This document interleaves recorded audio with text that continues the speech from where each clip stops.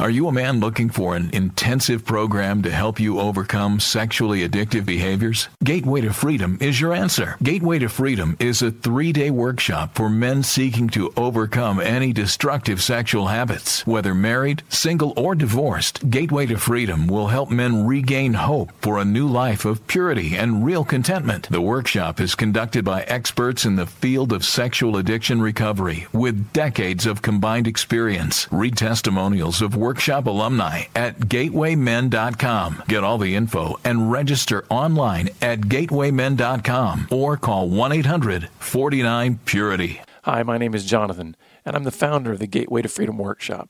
I want to invite you to join us at our next workshop coming up September 7th through the 9th in Texas in the peaceful Rolling Hill Country. So call us today at 1-800-49-PURITY. That's 1-800-497-8748. Or visit gatewaymen.com.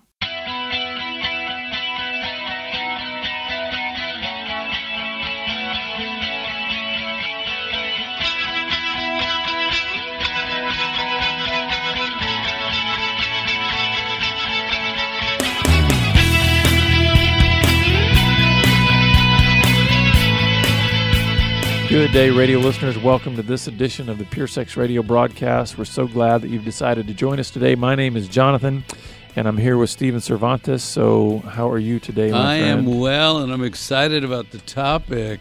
Yeah, well, before we dive into that, I just want to let the listeners know that we actually have a new site that you can sort of partner with us financially, and also in return kind of get some additional behind-the-scenes content and some things that would be a little bit just kind of some perks for being a partner with us in ministry. We've created a new Patreon website, and it's a way that you can connect with us. So just go to the website at puresexradio.com and click on the little button that says Become a Patron. And for as little as $1 a month, you can get some of these insider content pieces and just some extra benefits of being a partner of ours. So again, that's puresexradio.com, and click on the Become a Patron link there. So Steven, you apparently want to interview me about something that has happened recently. Yes, so there's been a launch. Yes. And you're semi-famous on the way to being famous. You have a publisher, and you've launched a book now. And if I got this title right, Grace-Based Recovery. Yeah, Grace-Based Recovery, yep. And so tell us a little behind the scenes about this book. Yeah, so for any of our listeners that have been around for a long time or that have maybe been connected to Be Broken for a while, you might be thinking, now wait a second, didn't you already have a book named Grace-Based Recovery? And the answer is yes. This is sort of our Grace-Based Recovery 2.0 because about 10 years into the ministry, so this would be about 5 or 6 years ago now, I realized that being in the space of sexual addiction ministry and recovery ministry and all that there were actually very few what I would call grace-based environments for people seeking recovery. Most of them are what I would call performance-based environments. So the idea of, listen, your value or your worth is sort of measured off of how well you are doing in recovery, most of which is tied to behavior. So like, for instance, if a guy comes into group and this week he didn't look at pornography and he didn't act out in any other sort of ways, it's almost as if the unspoken vibe is your value went up. If a guy comes in and says, hey, man, I had 4 days this week that stunk and I was drowning in porn and I acted out and all this kind of stuff, again, the unspoken sort of message is, well, your value is less and we're going to kind of push on you and shame you. And you sit in the back of the room, right? Exactly. Let the stars move to the front. And some of what I'm saying here might be a little exaggerated, but I'm just trying to give you an idea of that's kind of the continuum that it feels like sometimes in a lot of recovery programs. And I started realizing, okay, but wait a second. When I think back on my own recovery and when I think of what we're trying to teach through our ministry, the foundation of transformation is the grace of God. And grace is nothing that you can earn. You can't earn grace. It's something that's given as a gift. And yet even that gift is what we're told in Scripture. We're told that it's the grace of God that trains us to say no to ungodliness and worldly passions and to live upright, godly lives in this present age. That's Titus 2:11-12. So as I started thinking about that, I realizing, okay, so we're told that the grace, unmerited favor, a gift, is what has the power to transform our lives. So clearly something about my value is given a type of permanent status before God because of his grace. So then the idea was, well, what would it look like to help people understand how to create environments like that are grace-based? So the original version of grace-based recovery was simply this super tiny little book that was basically meant to give to leaders saying, listen, what is grace-based recovery? What is it not? How are some ways that it can, how can you kind of build these environments? Well, it started to kind of have this little cult following where it was kind of like, man, so many of these leaders were saying this was transformational for how I ran my group. Some people, we even had some responses where people were saying, I didn't even realize that I was running a performance-based group. I mean, I'm spouting Christian principles, I'm spouting these things, but realizing that kind of the structure of our group or the ways that we were interacting, the kinds of questions we were asking each other were actually pulling us back into this performance mindset that is essentially saying my worth is on this yo-yo. So to make a long story longer, then what ended up happening was a few years ago, I came across a publisher. We were at the same conference together, and I gave him a couple resources. Actually, this publisher had said to me, hey, this resource actually intrigues me. I've never heard that. I've never seen grace-based recovery. And this is a Christian publisher. And I was like, well, here you go. Gave him a copy. And that's what eventually formed a relationship where now our publisher is New Growth Press, and it was grace-based recovery that really initially got them interested in wanting to partner with us in ministry. And so anyway, they wanted to, though, say, let's expand this beyond just something that could be for leaders, and let's see if you could write it in such a way that it's actually a resource for the small groups, for the support groups or the recovery groups. And so that's what I've done. We've now written it's a book that can be used in a small group, in a support group, and it's got, essentially, there's 9 lessons, if you include the introduction, that walk a group through what does grace-based recovery look like and how is it then applied in your life and in your recovery. So, but grace has always been a big issue in terms of your religious beliefs, and this isn't just some little trendy thing you come upon that you found a niche that you can fill. It's funny because as I was looking back through, I've been trying to kind of reorganize some of my blog writings and some of that kind of stuff, and also kind of coincided with some other things that I've done, videos and that kind of stuff. And it's funny because as I was looking through all that, I thought there's a theme that comes up in literally every single one of these blog posts, every single one of these videos. And it's like, I can't help it. It's grace. It's grace. It's like, it's going to come out. And that's actually one of our core values in our ministry, grace. Not only the grace of God, but also how are we gracious towards others. But it's central. I mean, and I think the reason that it's so foundational is because I had to admit early on that none of the change that happened in my life is something that I can actually take credit for. When I look back on my life and look at how God has transformed my life from my days of addiction, I go, none of that could have been my idea. I couldn't have come up with that, and I certainly wouldn't have done it in the way that God led me through these various peaks and valleys.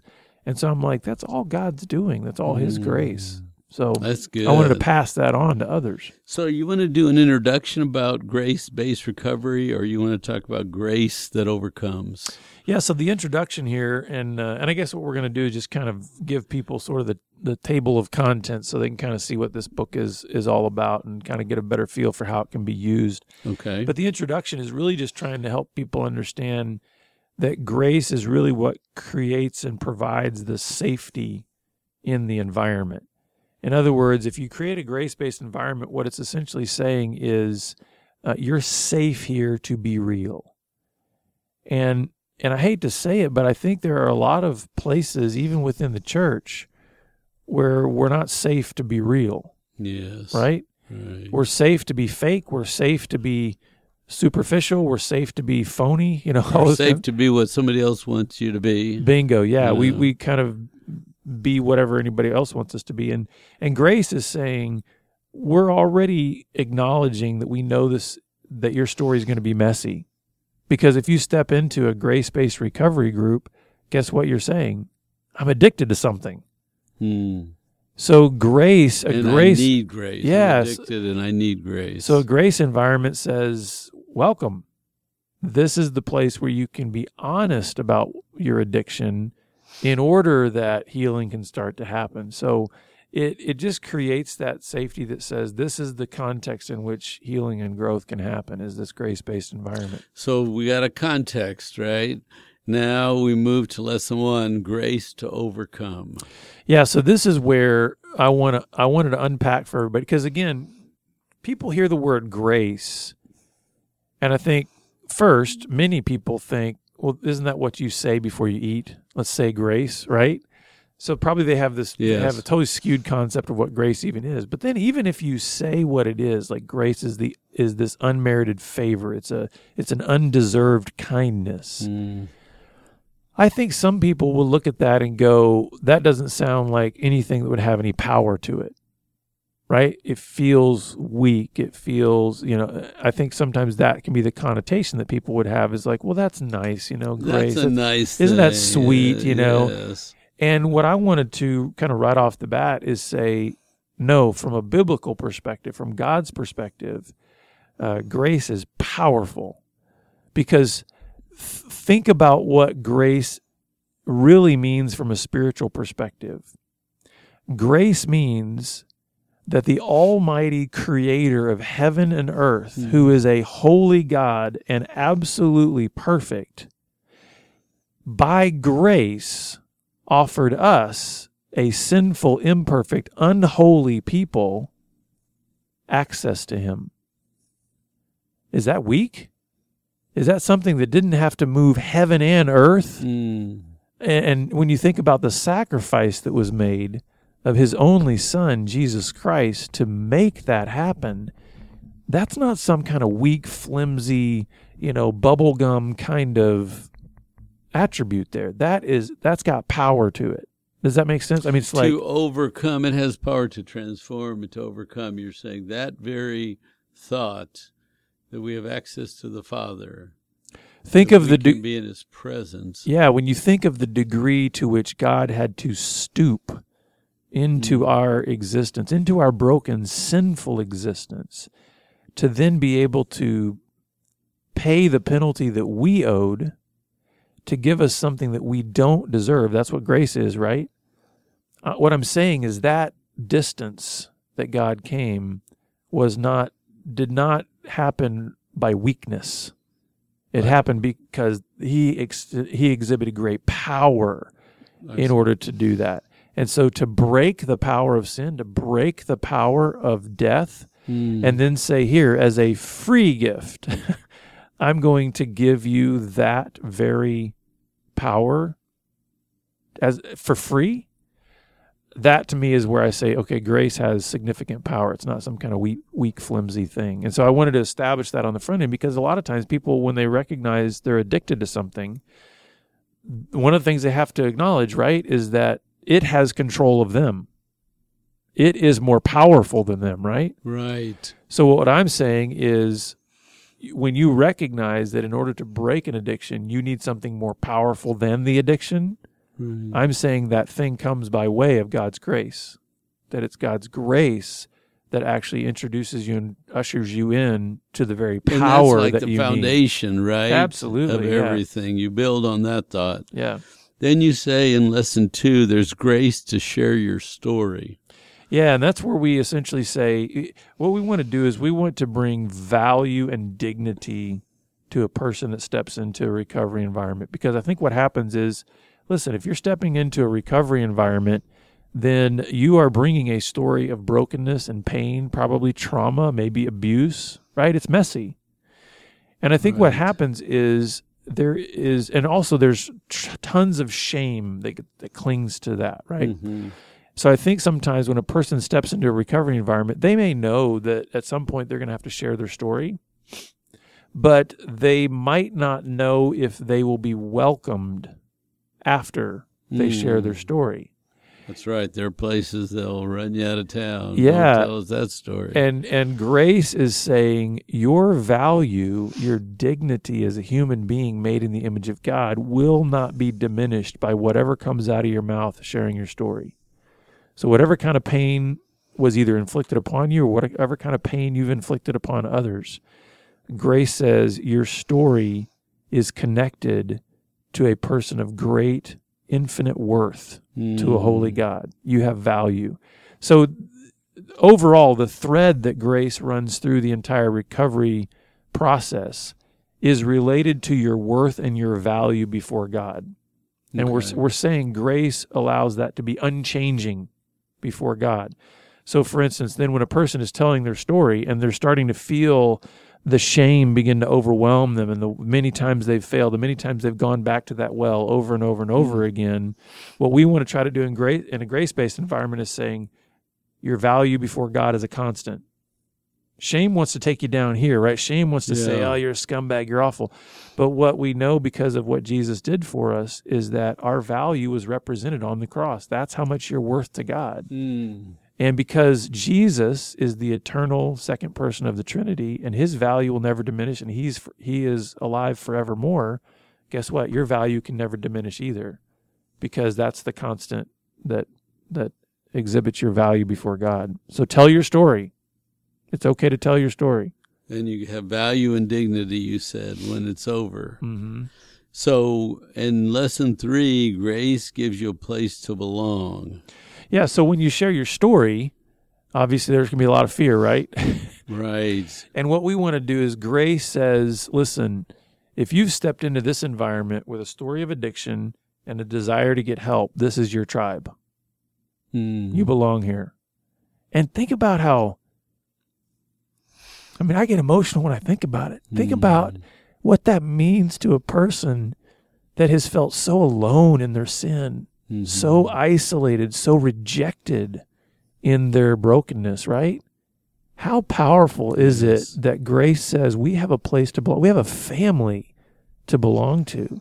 And it's like, when I think about who Jesus surrounded himself with and who he chose to hang out with, if that's not what the addiction community looks like, tell me what it is. It's like all the outcasts, all the rejects, all the marginalized, all the most broken among us. Follow him, right? And what I'm saying, follow the leader. And what Jesus exhibited for us, and really what grace then shows us, is that you belong in this. You're not meant to be outside this space. You're meant to be inside this space. You belong in this circle. You belong in this group. So then lesson 4 says there's grace to get back up. Okay, this is the chapter that everybody might wish wasn't in there, because shouldn't this all be about, well, listen, grace really, turns you into a perfect person. And sadly, that isn't true, not this side of heaven anyway. Right. And so the idea here is we have to recognize that everybody falls on the journey of recovery, right? Everybody stumbles. And what grace does is says, hey, it's not about whether or not you fall, it's get back up. Yeah. In other words, grace doesn't penalize you for stumbling. In fact, what grace does is it invites you into an opportunity to say, because your value cannot change before God, no matter how well you do or how poorly you do, then why don't you look at this failure, this stumbling, as an opportunity to learn from it? What might it be revealing to you about maybe some temptations, maybe some triggers, maybe something about the woundedness in your past? Is there something you can learn from this and therefore grow? And that's that's really, we've got to be able to give a space where people can get back up, because the Bible says the righteous man falls 7 times, yet he rises again. So it's saying even the righteous fall, but what marks them is they get back up. And so grace says, hey, your value didn't change before God, so get back up, learn from it, and keep going. That's good news. It is good news. Because I think everybody is going to fall, stumble, get tired, sit down, but get back up. Lesson 5, the grace to persevere. Yeah, so we see a lot of people in our ministry that start very fast, right? They get a lot of energy. They start fast, and because they still have a performance mindset. So in other words, they're still saying, you know what, it's really still all about me, my effort, and how well I do. Well, guess what? They fizzle. They burn out. Oh, gosh. And so grace, I think, if you can really let grace get into your being, if I can put it this way, you start to relax.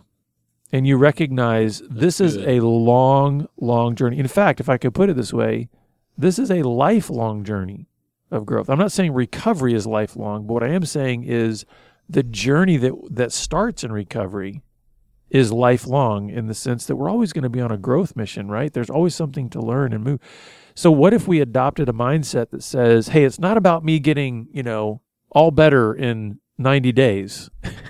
Okay. But what if I said, hey, I want to grow in this grace, and I want to learn what it is to just be faithful day after day after day, maybe stumbling after stumbling, but continuing to get back up, 3 steps forward, 2 steps back, then 4 steps forward, 1 step back. Yeah, that's good. So perseverance, just continuing to persist forward. So lesson number 6, it says, grace to forgive. Yeah, so this is while grace cannot be earned, it doesn't mean that we don't do any work within this great environment of grace. So, for instance, we don't do the hard work, because I really believe forgiveness is hard work in recovery. And I mean both forgiving those who've hurt us in our past, but also then seeking to make amends and seek forgiveness from those that we hurt. That's hard work. Those are tough decisions to make. But we don't do these things in order to try to earn grace, because we can't earn grace. We do these things because we have been given grace. And so when you think about grace, grace is God saying, I have forgiven you. And think about, what are you going to do with that? Right? Yeah, how are you going to steward that great gift? Yeah. So what we do is we recognize, because of what we have been given and God has been so kind toward us, can we then offer and extend that to others, and even seek that from those we hurt? And so there's a real aspect of humility that comes out in that particular lesson of, are we willing to really go on that mission of forgiveness? Well, and that goes with being set free and being cleaned up, right? And sort of being restored. Lesson 7, grace to grow up. Okay, yeah, this is one that, I don't know, my publisher was gracious with me. I might have been too blunt or harsh in this one, but I feel like, don't we, if I can put it this way, I think our listeners know that we're pretty raw and honest here, but Stephen, oh boy, what's coming? We deal with little kids sometimes, don't we, in this ministry? Right. 50, 60-year-old men that are acting like 2-year-olds, and there's just this throwing fits and arguing and thrashing. Yep. And I don't mean to, I'm not trying to be derogatory or shame anybody, but here's the reality of recovery. One of the things that recovery teaches us is, listen, it's not all about you. It's not all about you. And just to break that childish thinking that says, if I don't get my way, then I'm going to throw a fit and I'm going to thrash around. And so this is saying, wow, that's good. What this is saying is grace actually begins to gently put a mirror in front of our face and say, part of the kindness that I'm showing to you is the cousin of grace, which is mercy. Because if I did give you what you do deserve, then you couldn't stand before a holy God. So could you begin to recognize that you're going to have to grow up you're going to have to take some responsibility. And grace is something that drives us to that because we realize we are actually here for a purpose. We're not some random cosmic accident. God has a purpose for us, and he wants us to be about that purpose. And that's really what kind of leads into lesson 8, right? To love well, lesson 8. Grace is about loving well. Yeah, and Stephen, you've taught me so much about this because one of my favorite sayings that you have is, we were not made to be great lusters, but great lovers. Right. And I really do believe that if somebody were to ask me, okay, boil down what the overall final end game mission is for recovery, I would say it's this: we are made to love well. That's the mission. Now, it might not seem like that's totally tied to recovery because we go, well, most people think, isn't recovery just about, listen, whatever you were addicted to, just stop doing that. Right. Right? And I feel like over the years, and this is one of the things I really point out in the Grace-Based Recovery book, is that recovery has been generally and overall has become far too much about just abstinence, stopping the negative behaviors. That's the regular recovery movement. I think right? most of, and Stop. especially those that might be considered performance-based. Just stop the negative behaviors. Mm-hmm.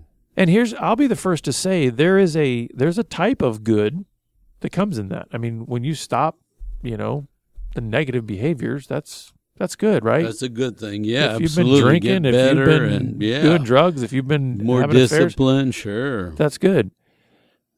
What we wanted to show here, what I wanted to show in this book was where grace leads us is to something that is far fuller and richer than just stopping, just abstinence.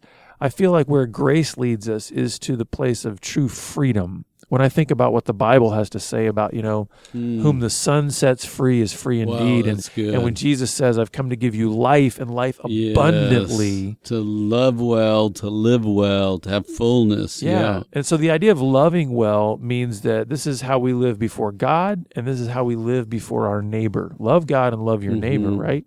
And so I feel like where this ultimately lands people is getting the person who's going through this, getting the person who's going through recovery to begin to think that my life has a purpose that's meant to extend beyond me. So as I get well, as I begin to shed these behaviors and these things that I've been engaged in that are negative and destructive to my life, that God will begin to do a healing work and transforming work in my life that is actually meant to benefit others. In other words, it's actually meant to be about loving others. And so my hope for this book is that it will begin to maybe revolutionize the way that people think about recovery. And by the way, this book is for men or women. It's not tied to sexual addiction. It's any kind of addiction community could use this book to be able to say, how can we drive more towards a grace environment that produces lifelong transformation and real freedom and joy? And I'm looking at this, and it says grace, chapter 1, grace, chapter 2, grace, chapter 3, grace, grace, grace. And it says, it's almost like grace to overcome, grace to share, grace to belong, grace to get back up. It's almost like you could say God's healing presence to overcome, God's healing presence, right? To share your story, God's gift so that you belong, God's being there when you're down, he'll help you up. God's strength to persevere. I mean, I sort of think grace flavors with the very presence of God in all of these lessons. Yeah. So how do you close, and how do we get the book? Okay, so the book is out on Amazon and pretty much anywhere that you can buy books. I also want to let you know, this is next week we are going to be having a webinar to help people understand more about the Grace-Based Recovery book, how kind of best practices, if you're part of a recovery community, if you're a group leader or whatever, how you can use that. We'll give you a link to be able to show you how to get registered for that webinar. But we want to begin to do more trainings to let people know how to use this resource, and certainly let your pastor or maybe a group leader or counselor in your area know about it. But go to Amazon.com and look for Grace-Based Recovery, and it's there. So thank you, Stephen, for kind of being my interviewer. Thank you for writing this book. Yeah. And listeners, we're always grateful that you're here, and we look forward to having you back here again next time on the Pure Sex Radio broadcast. Pure Sex Radio is paid for by Be Broken Ministries. Visit us online at puresexradio.com.